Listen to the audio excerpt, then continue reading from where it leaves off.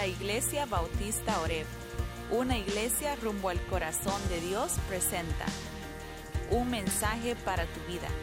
Prepárate y toma nota, porque Dios quiere hablarte hoy.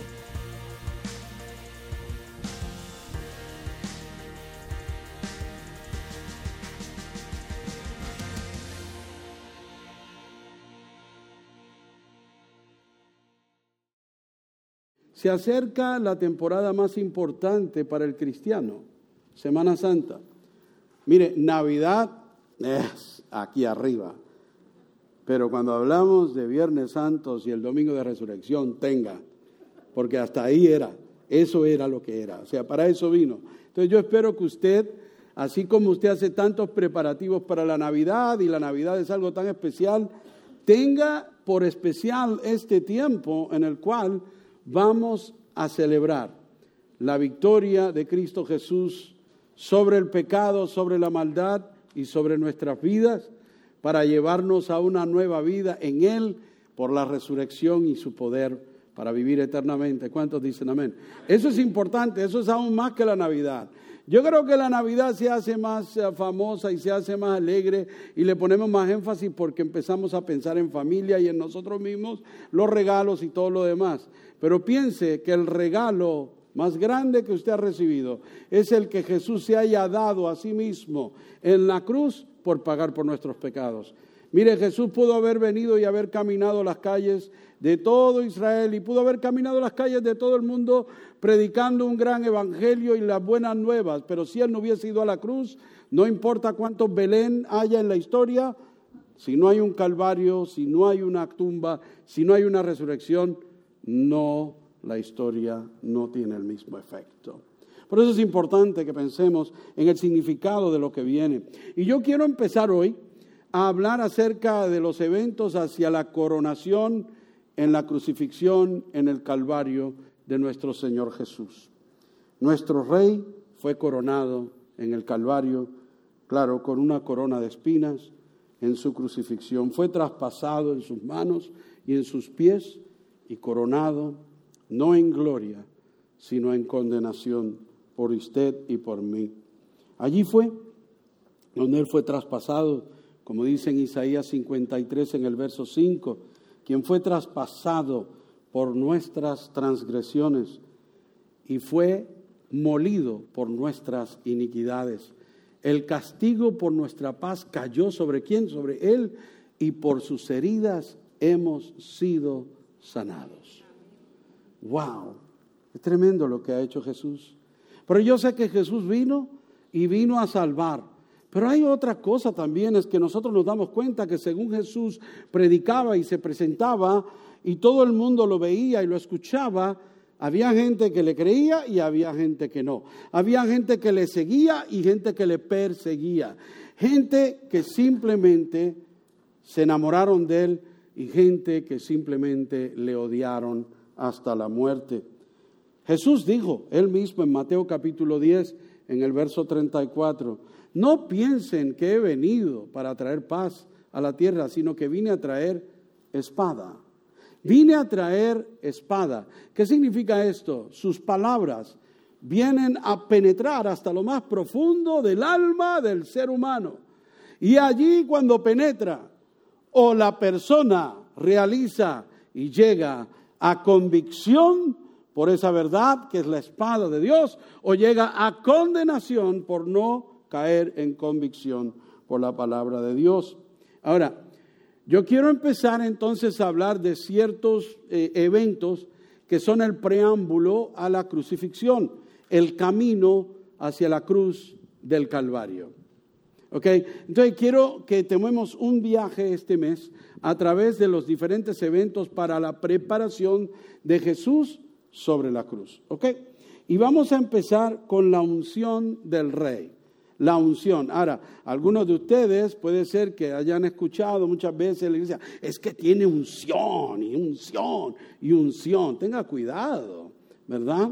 O sea, la palabra ungir significa, ¿verdad? Cuando se separa, cuando se llama a una persona y venían y le echaban aceite por la cabeza asimismo estaba ungido. También se ungía a los enfermos, ¿verdad? Y se ungía simplemente para llevar como la bendición, la autoridad y el poder de Dios sobre alguien, ¿verdad? Y yo sé que a veces podemos catalogar la unción como cuando vemos a alguien que está en fuego por Cristo, ¿verdad? O cuando vemos a alguien predicar o cantar, uy, aquí sí que hay unción. ¿Qué significa eso para usted cuando usted dice eso? ¿Vieron? Entonces siempre usemos la palabra de Dios como es correctamente. Ahora, hoy vamos a ver cuando a Cristo lo unge cierta joven mujer llamada María, ¿ok?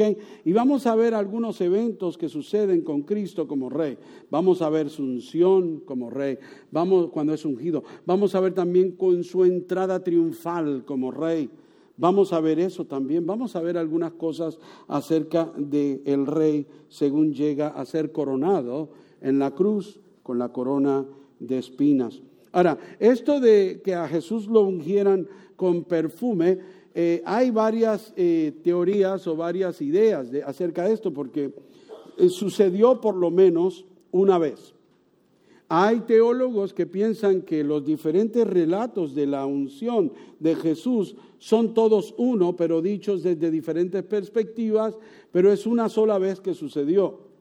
Hay otros que piensan que hay 2 eventos que sucedieron y hay otros que piensan 3 eventos diferentes que sucedieron.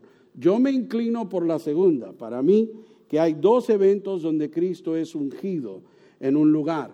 Uno por una prostituta y el otro por María, la hermana de Lázaro, el que había Jesús resucitado de la tumba. Si usted cree que todos esos eventos es uno, o son 3 o son 2, no importa. Está bien, podemos tener diferencias acerca de eso. Lo que no podemos tener diferencias es en la verdad que nos quiere comunicar a través de esto. Amén. Y eso es importante. A ver, entonces vamos a ver hoy en Juan capítulo 12 el evento en el cual María, la hermana de Lázaro, hermana de Marta también, cuando ella unge a Jesús con un perfume extremadamente caro, con sus cabellos, con sus lágrimas, y viene a él dándole esta adoración tan hermosa. Ahora, en Marcos capítulo 14 también vemos el paralelo a esta historia. Y vamos a leer primero en Juan capítulo 12, en los versos del 1 al 11. Ahora, tengamos esto en cuenta. Cuando Juan escribe su evangelio, cuando Juan escribe estas historias, no se olvide nunca que Juan es un testigo ocular, directo y presencial y experiencial de estas escenas. O sea, ¿qué estoy diciendo con esto? Juan estaba allí cuando sucedió esto. Juan estaba presente. Ahora, cuando usted se va al libro de Marcos, se da cuenta que Marcos, por ejemplo, Marcos y Lucas no estaban allí. Marcos es Juan Marcos y se piensa que Juan Marcos era un discípulo de Pedro, pero no de Jesús directamente, fue discípulo de Pedro. Por lo tanto, cuando a veces vemos cosas que dice Marcos, las dice desde la perspectiva de lo que él ha escuchado, ha oído y ha visto en Pedro, o que Pedro o otros le han contado. Pero por otra parte vemos a Juan escribiendo directamente lo que él ha visto y ha experimentado con Jesús personalmente. Entonces a veces vemos que en algunos se pueden omitir algunas cosas y en otros se ve diferente, y por eso es, recuerden, están viendo 2 perspectivas diferentes. Pero vamos al capítulo 12 y vamos a leer un momentito lo que dice los versos del 1 al 11 acerca de esta historia. Estoy leyendo de la traducción Biblia Las Américas. Si usted tiene otra diferente, no se preocupe, solo siga. Y dice así, esto fue justo después de que Lázaro había sido resucitado, al poco tiempo.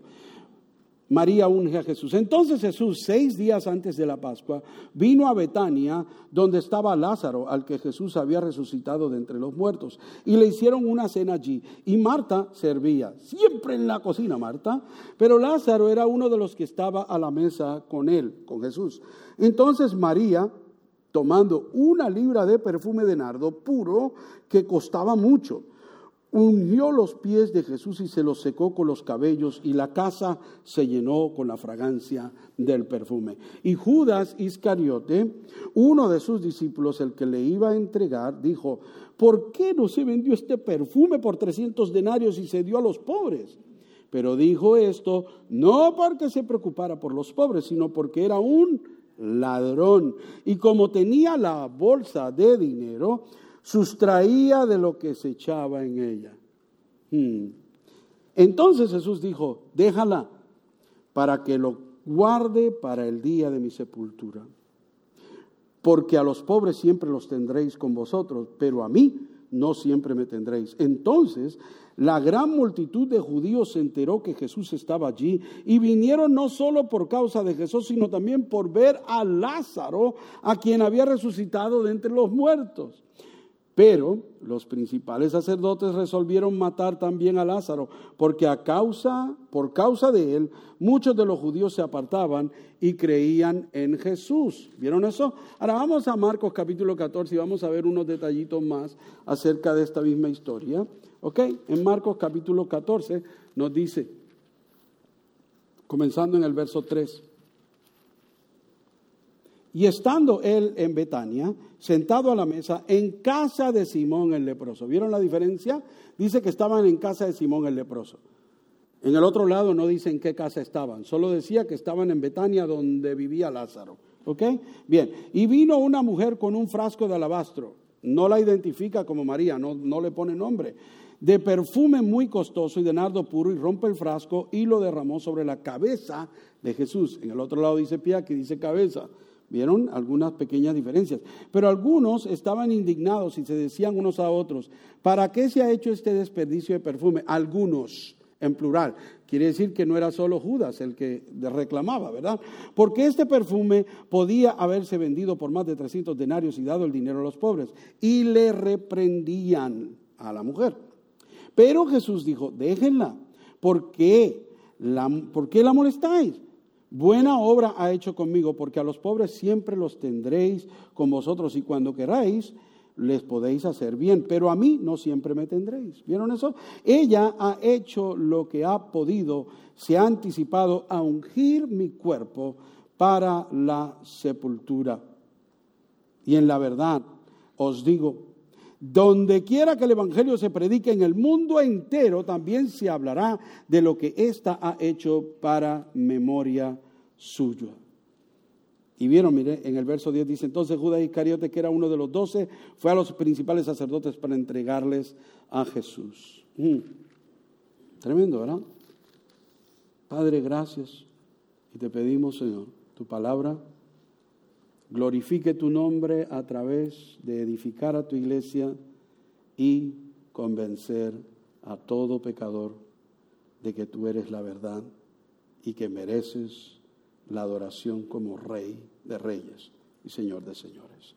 Ayúdanos a entender, Señor, al salir de este lugar, que nosotros también necesitamos entender que debemos darle valor a servir y adorar y prepararnos no para tu sepultura, sino para tu segunda venida, donde no serás coronado con corona de espinas, sino con corona de gloria y triunfo.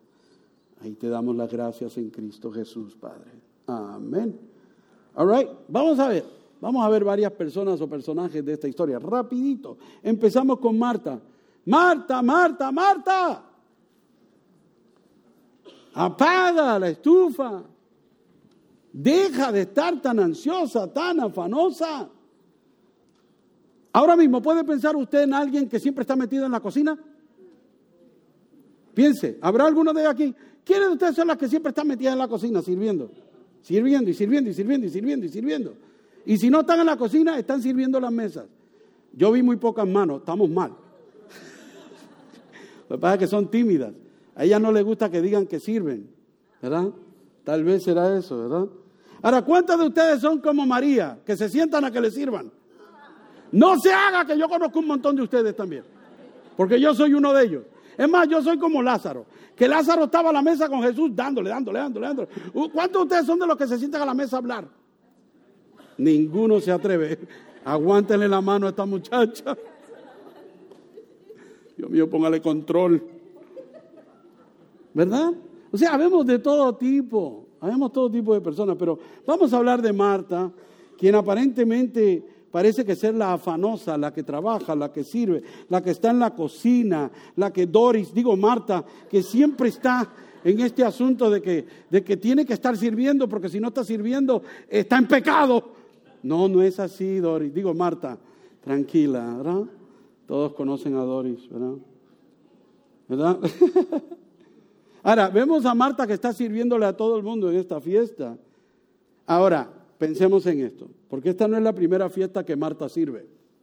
Hubo otra en la cual estaban en casa de Lázaro, Marta y María, y Marta está dándole en la cocina, no aplaudiendo, ustedes saben lo que es eso, ¿no? Haciendo los panes, las tortillas, lo que usted quiera, ¿no? Y está afanada, pero Marta se acerca, oye Jesús, ¿y mi hermana qué? Ahí sentada, ahí, haciendo nada. ¿Verdad? ¿Y qué hizo Jesús? La regañó. Marta, tranquila. O sea, no le dijo nada porque estuviera sirviendo y no le dijo nada porque no estuviera allí sentada. Sencillamente, haz lo que tú haces, déjala que ella haga lo que ella hace y te dé tranquila. Marta, no te afanes.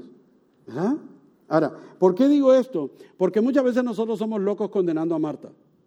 Uy, Marta, en vez de estar a los pies del maestro, adorando, anda por ahí en la cocina metida como si eso fuera importante. La comida del cuerpo no importa, lo que importa es el espíritu. Y la condenamos a la pobre Marta. Ahora, eso fue en esa ocasión. Pero en esta ocasión, cuando nosotros miramos esto, nos damos cuenta de que Jesús no la regaña. Jesús no le dice nada. No la regaña. Pero también notamos que Marta no vino a dar complaint. No vino a dar quejas. Entonces es importante que entendamos, cuide su actitud cuando usted sirve. Cuide su actitud. Tenga mucho cuidado cuando usted sirve. Porque Jesús ya la había regañado. Parece que esta vez ya Marta había aprendido la lección. Si voy a servir y si voy a cocinar y si voy a servir, mejor calladita me veo más bonita. ¿Verdad? Y todos sabemos que esa es la actitud que debe tener cada siervo, cada persona. Nosotros, todos los hijos de Dios, debemos siempre tener una actitud de siervos. ¿Verdad? Porque si no la tenemos, no importa cuánto sirvamos, vamos a manchar nuestro servicio y vamos a fijar nuestros corazones en lo equivocado. En vez de tener nuestra vista puesta a los que estamos sirviendo, tenemos la vista puesta en los que no están sirviendo. ¿Se dio cuenta de eso? Yo no creo que Jesús había regañado a Marta anteriormente por estar sirviendo a esa hora. Yo creo que la estaba regañando por la actitud de queja que tenía durante su servicio. Ahora les pregunto, a ver, ¿cuántos de ustedes conocen a alguien que sirve y se queja de todo el mundo? No lo señalen. Porque hoy hay redención, hoy hay perdón. Amén, hay gracia, por favor. Pero hay gente que sirve, pero no se está fijando en los que está sirviendo, se está fijando en otro que no sirve. Ahora, es que también hay gente que no sirve. Hay gente que no sirve. ¿Qué problema? Y hay que estarlo, no, ayuda, pues. ¿Verdad? Entonces hay de todo en la viña del Señor. Ahora, pensemos en esto, ¿verdad? Puede ser que estamos en la casa, según dice Marcos, la posibilidad es que están en la casa de Simón, dice Simón el leproso. Simón no era leproso, ahí hay un error. ¿Sabía usted eso? La Biblia tiene un error. No, lo que pasa es que yo no quiero decir que era leproso, porque si era leproso nadie podía estar en su casa, ni él tampoco. Era Simón el ex leproso, ¿me entiende? Ahora yo creo que no hay un error en la Biblia, simplemente que la Biblia nos está recordando quién es este Simón, el que fue leproso. Así que no se preocupe, ¿no?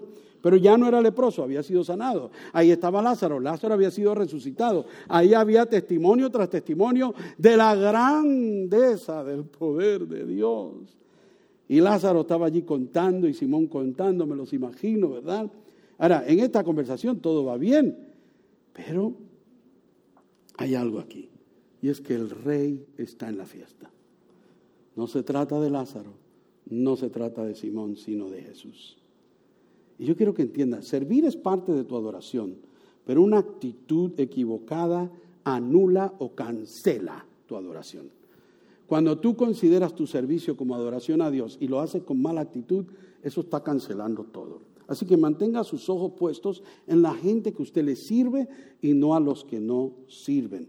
Sin complaint, ¿verdad? Pero también anime a los que no sirven para que sirvan. ¿Sí? ¿Verdad? Anímelos, ¿verdad? Anime y ore por ellos.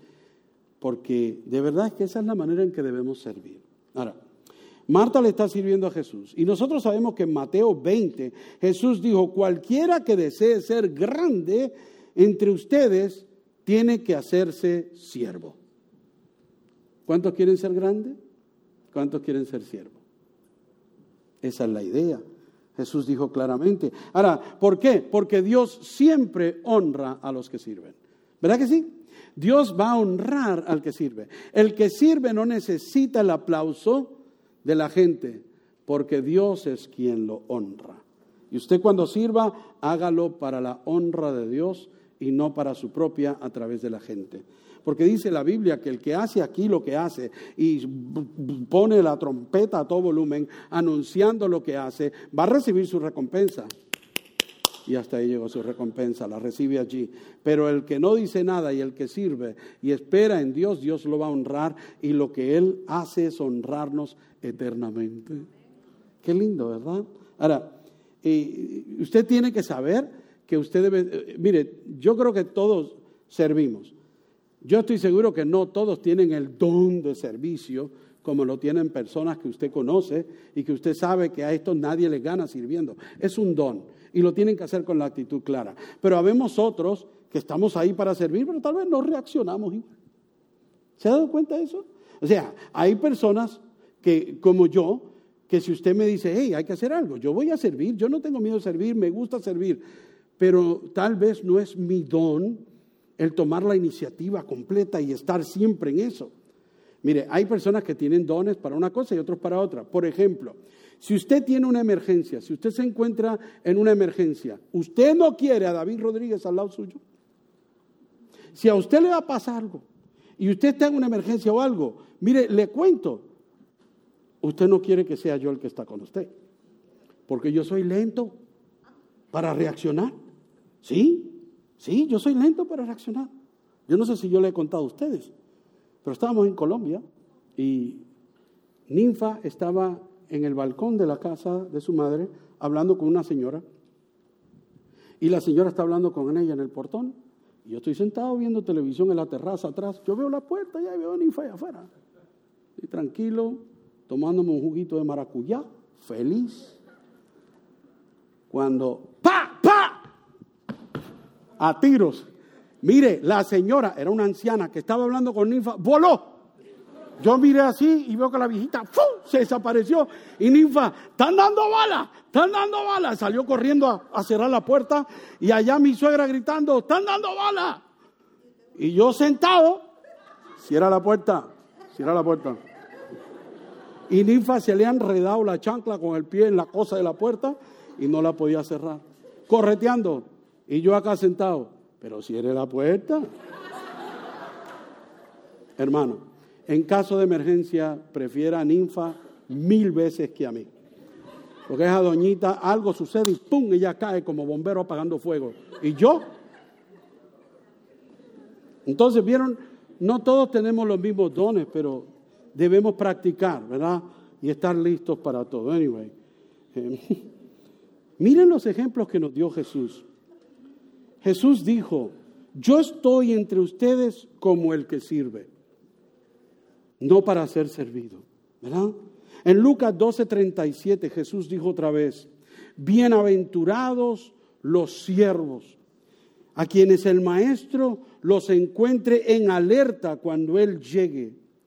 De verdad y en verdad os digo que les dirá que él mismo se ceñirá y les servirá, y los tendrá todos en la mesa, y él mismo vendrá y les servirá. ¡Wow! Póngalo en perspectiva. ¿Sabe qué dice allí? Que va a llegar un día en el cual Jesús lo va a sentar a usted a la mesa, Y ese mismo Jesús que está vestido en gloria, en santidad, en justicia, se va a poner el delantal y va a venir a la mesa donde usted estará sentado y Él mismo le servirá. ¡Wow! ¡Wow! ¿Y cuánto nos cuesta a nosotros a veces servir?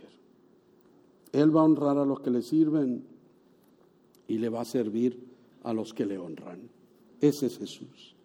Así que si usted critica a Marta, tenga cuidado.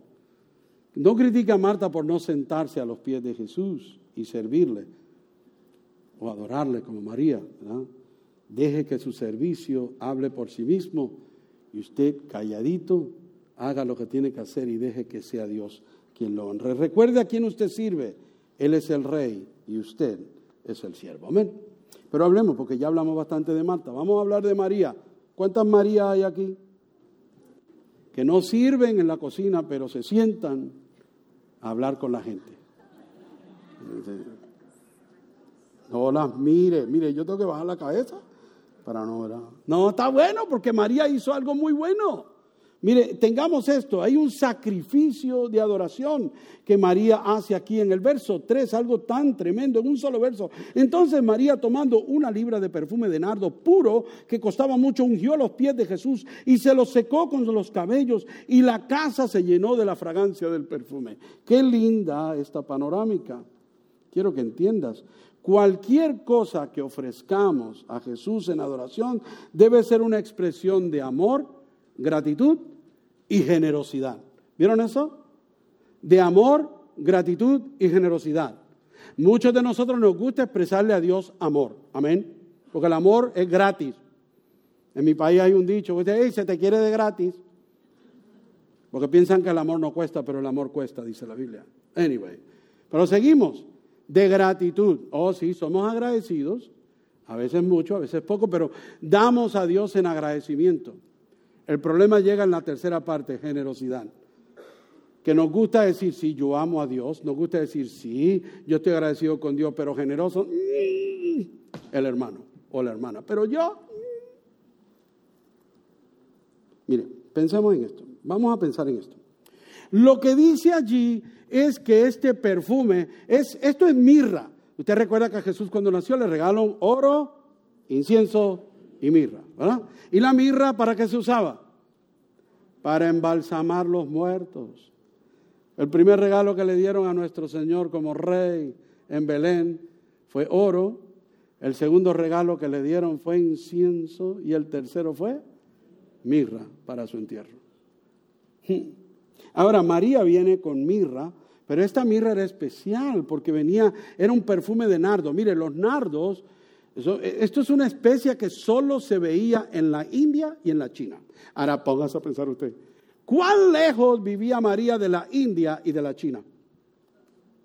Estamos hablando de miles y miles y miles y miles de kilómetros, lejísimos.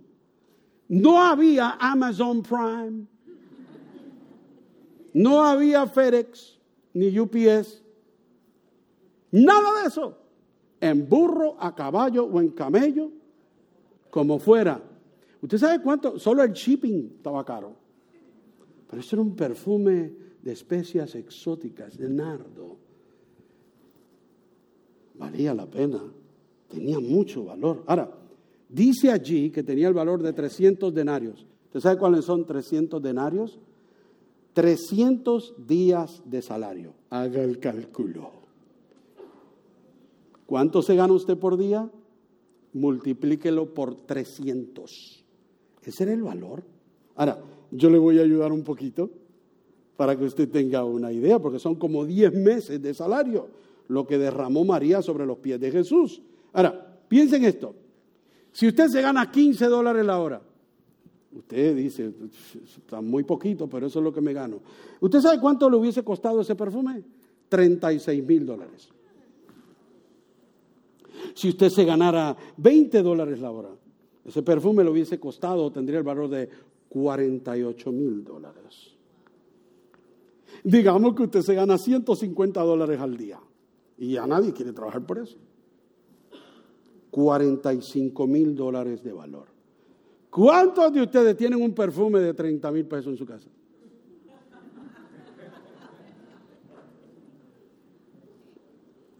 Esta mañana estaba yo en mi oficina y llegó el hermano Freddy y yo estaba en mi computadora, eran como las 8 y algo, no sé. Llegó él, hey, buenos días, y se sentó en mi oficina y yo, hey, brother, ¿qué te echaste hoy? Huele rico. Y me dice, yo ni sé el nombre, yo ni me acuerdo ni cuánto costó, lo tenía, yo lo tengo hace tiempo y ya me lo pudo, yo me lo pago ya. Yo, wow, tremendo, me gustó. Ahora, cuando vienen entrando, estoy saludando a todo el mundo y viene Elías. ¿Dónde está Elías? Está escondido. Ah, está en la cámara. Sí, aquello que está allá arriba. Y Elías viene, pastor, me da el abrazo. Y le digo, uy, Elías, huele rico. Y dice, ustedes conocen a Elías, ¿ya? Y le digo, ¿qué es ese perfume? Me dice, Jean Paul. Y yo, wow, yo no sé qué es eso, ¿verdad? Pero impresionante, le dije, ¿es caro o es barato? Me dijo, vale como $100. Y yo le digo, pero una botella chiquita, una grandecita.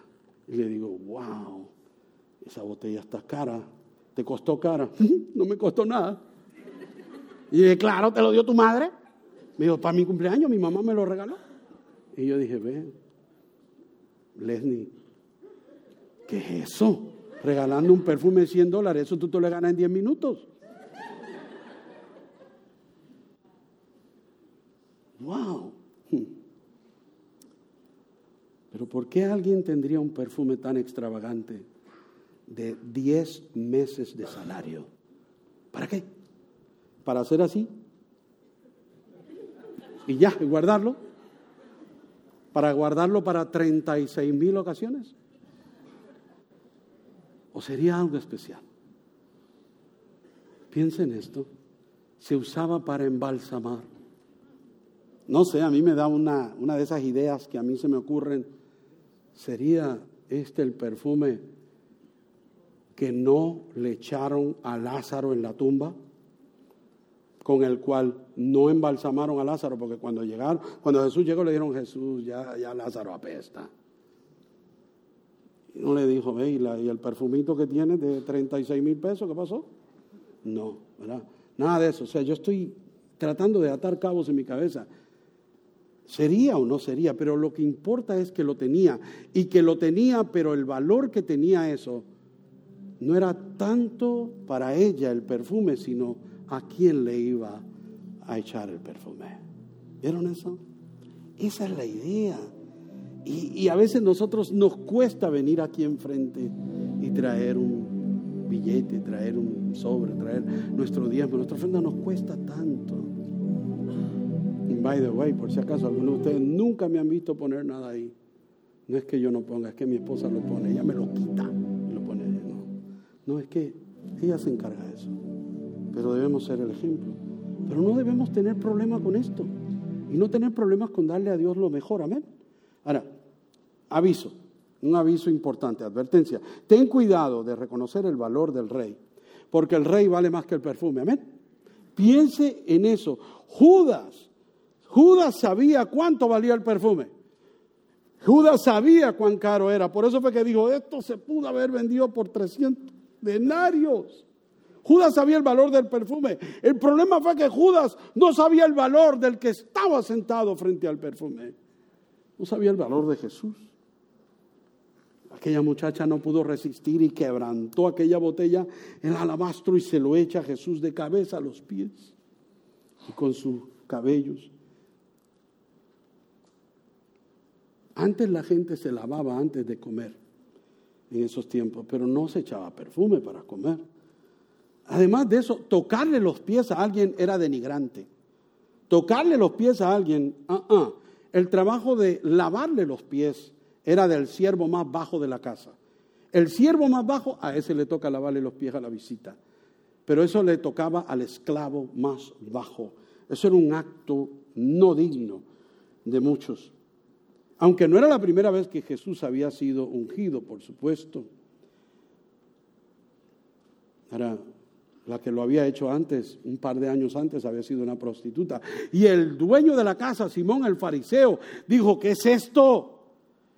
esa mujer, tocándole los pies a este. Si él fuera un verdadero profeta, no se dejaba tocar los pies. Porque ni a mí me los dejo tocar. Porque dejarse tocar los pies por una mujer como esa hubiese sido mancharse aquel fariseo. No podía ni pensar en eso, tan santo que era, ¿verdad? No le importaba. El valor, mire, a aquel hombre no le importó tal vez el valor del perfume, pero no reconocía tampoco el valor del rey que estaba visitando su casa. Y aquel rey estaba siendo ungido para su muerte. Y aquel no se dio cuenta y Judas mucho menos. Pero Judas reaccionó por una razón que te voy a dar ya mismo. Ahora, con todo y esto, María no le importa humillarse, generosa, con gratitud, extravagante. Usted se puede imaginar el silencio cuando María hizo este acto. Usted se puede imaginar a todo el mundo anonadado, enmudecido. Ahora, nadie dice nada hasta que Judas abre la boca, ¿verdad? Pero antes de llegar a Judas, quiero darte lo último acerca de esta mujer. ¿Qué es lo que debemos hacer? Nosotros debemos adorarle a Él hasta vaciarnos por completo como siervos de Él, como siervo. Vaciarnos por completo.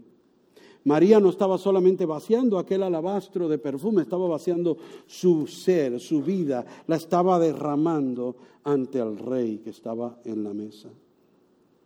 ¿No fue eso mismo lo que hizo Jesús? Cuando vino a esta tierra y se hizo hombre y se humilló, en la condición de hombre haciéndose siervo, se hizo siervo para el Padre y siervo para nosotros, cuando fue coronado en la cruz, con corona de espinas, pagando así el precio. Pero la Biblia dice que el Padre le exaltaría y le daría un nombre que es sobre todo nombre, para que al nombre del Rey Jesús toda rodilla se doble, en los cielos, en la tierra y hasta en el infierno. Ese Jesús es el que estaba presente allí, al que María le estaba dando adoración. Leí algo que me cautivó. Lo tengo en inglés, pero lo voy a decir en español. Vamos a ver cómo me sale. Del reverendo James Smith. Él fue el predecesor de Charles Spurgeon, el predicador más grande del siglo XIX. Antes de que llegara Spurgeon a la iglesia en Londres, él era el pastor de esta iglesia y él dijo lo siguiente: Jesús lleva muchas coronas.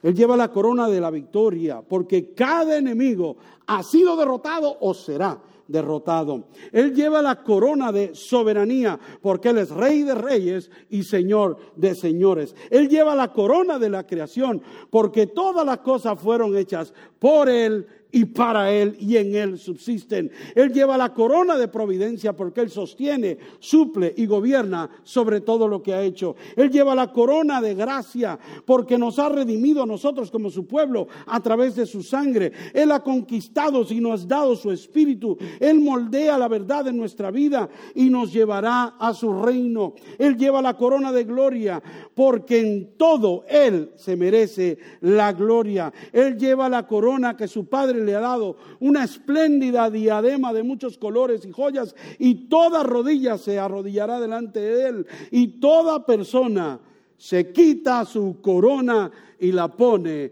ante sus pies.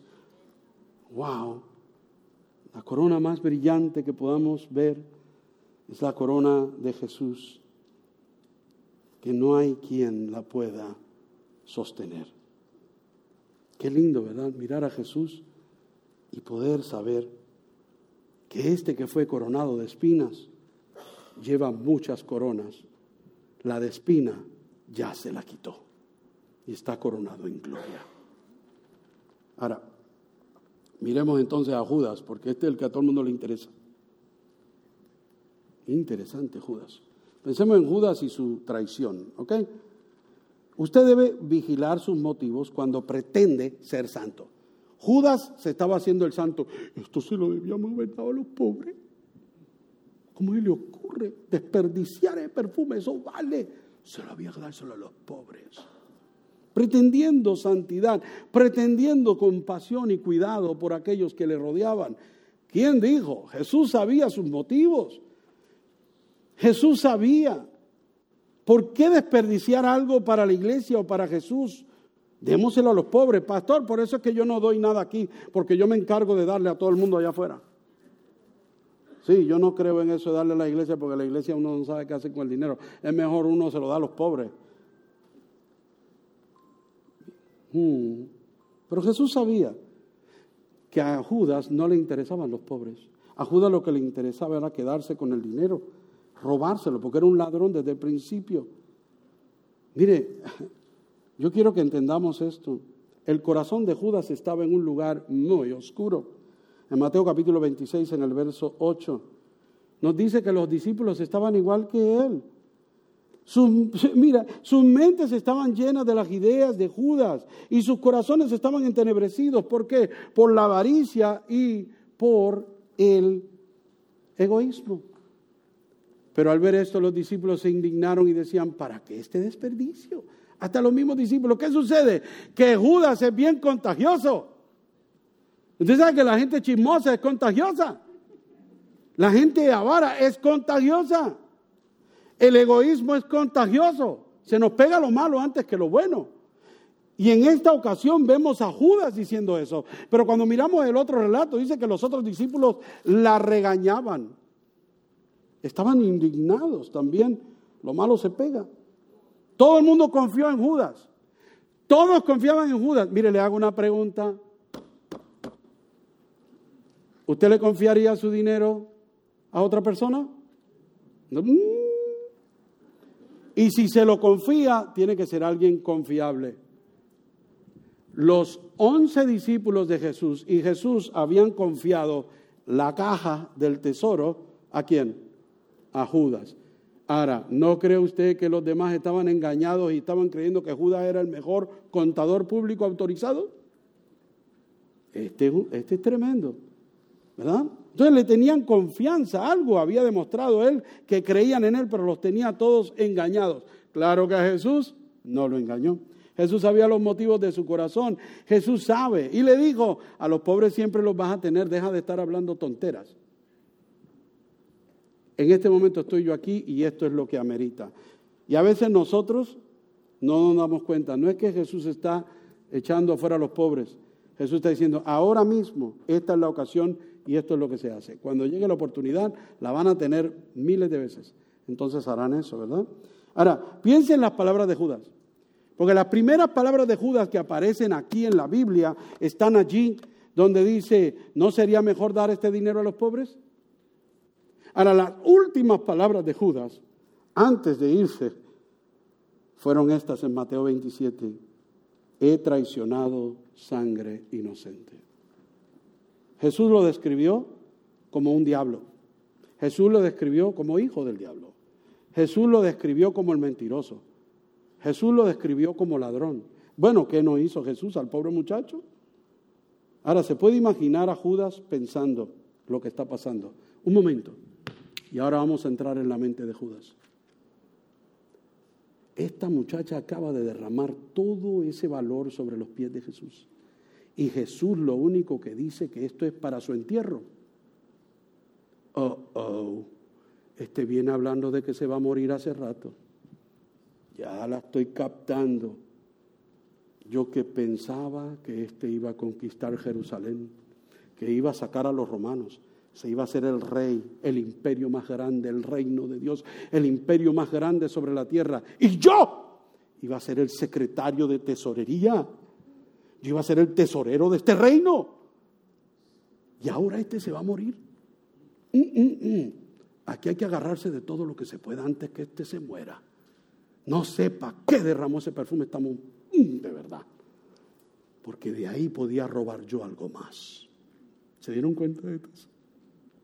La mente de Judas. ¡Wow! Se le están yendo los sueños.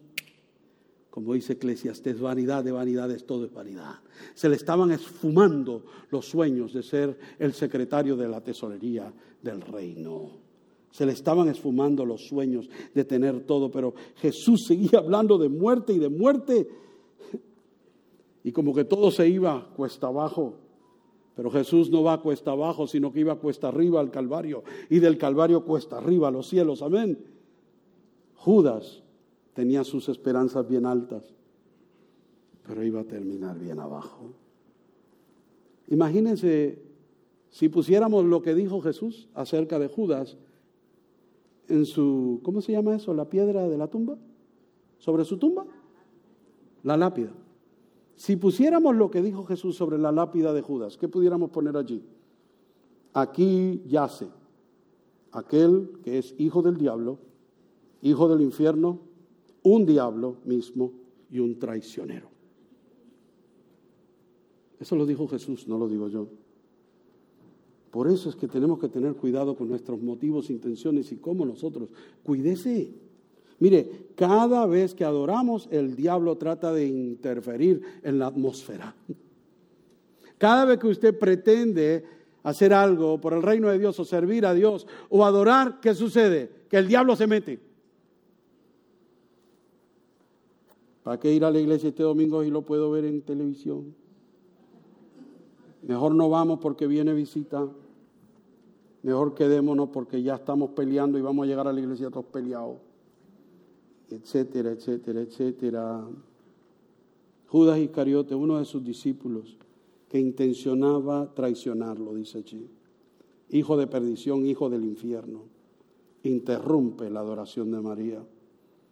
La casa se llena del perfume de nardos y se llena del veneno de la traición de Judas. Mire, el diablo está más cerca de usted cuando usted quiere adorar que de lo que usted piensa. Imagínense, Judas está tan cerca que fue capaz de besar a Jesús para despedirlo. Así de cercano. Y Jesús conecta con María lo que ella hizo con su sepultura. ¿Verdad? Ese es el significado. Dice que me ha ungido para la venida de mi muerte y sepultura. Y hasta donde se predique este evangelio en todo el mundo, por todos los tiempos, se va a hablar de esta historia. Qué lindo, ¿verdad? Hacer algo que se cuente, que cuente acerca del Rey. Entonces, ¿cuán importante es la adoración para ti? ¿Cuánto valor tiene tu adoración? Por 300 denarios, Judas quería robarle a Jesús la alabanza y la adoración de María. Y por 30 piezas de plata lo vendería para traicionarlo. De hecho, las 30 piezas de plata son equivalentes a 4 meses de salario. Si usted aplica la matemática y hace los cálculos y usted pone esto en perspectiva, puede concluir que entonces para Judas el perfume era más valioso que Jesús. Que las 30 piezas de plata valían más que su maestro Jesús. Qué importante es nuestra adoración y cuán valuable, cuánto vale. Tengamos nuestras prioridades como es. La adoración a Dios es demasiado importante. No caigamos. Y por último, miren la multitud. Dice que la multitud creyó. Bueno, había una multitud que creía, por lo menos. No es que todo el mundo va a creer, pero quiero cerrar con esto. Los versos 9 en adelante. La gran multitud de judíos se enteró que Jesús estaba allí. Vinieron no solo por causa de Jesús, sino también para ver a Lázaro, quien había resucitado entre los muertos. Pero los principales sacerdotes, ¿vieron eso? Resolvieron matar también a Lázaro, porque a causa de él muchos de los judíos se apartaban y creían en Jesús. Vuelve el diablo a querer detener. ¿Y tú crees? Mire, dentro de esa multitud había muchos que habían creído y seguían a Jesús. Dentro de esa multitud había muchos que decían creer, pero luego gritaron 6 días después: crucifíquenle.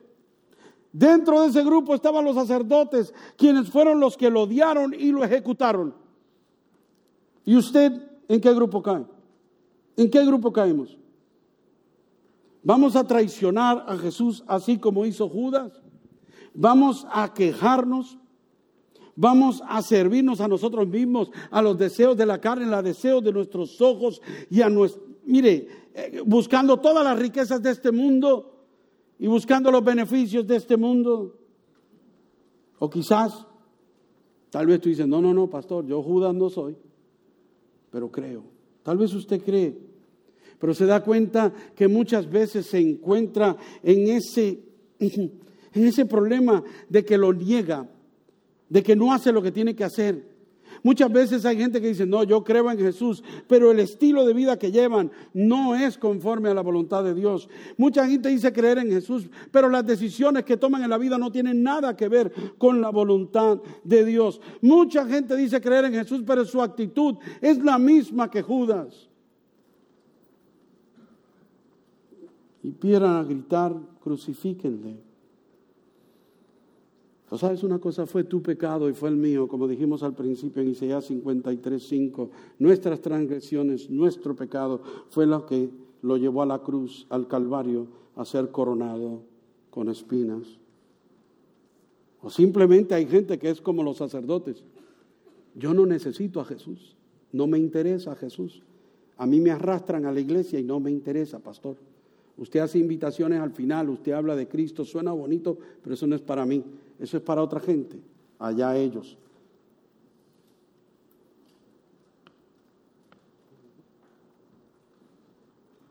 Así eran los sacerdotes. Ahora, si no entonces, ¿puede usted entonces pensar como Marta, creyendo en Jesús, sirviendo a Jesús y viéndose a usted mismo como un esclavo, un siervo atado a Jesús, rendido y sirviendo completamente y derramando su vida ante el Maestro y el Rey de Reyes, Señor de Señores por la eternidad? O puede verse usted tal vez entonces como María, amando a Jesús, dispuesto a conocerle, dispuesto a derramarte por completo y hacerte humillarte hasta lo más profundo, llevándolo a Él en adoración, sirviéndole a Él y estando a sus pies por el resto de tu vida como un esclavo que no merece. Ahora, por eso es que predico hoy, porque espero que haya todavía gente que esté dispuesta a ser como Marta, como María y como aquellos que creyeron. La Iglesia Bautista Oreb, una iglesia rumbo al corazón de Dios, presentó un mensaje para tu vida. Si este mensaje ha sido de impacto para tu vida o quieres escuchar más sermones o información de nuestra iglesia, visita nuestra página web www.orebnola.com.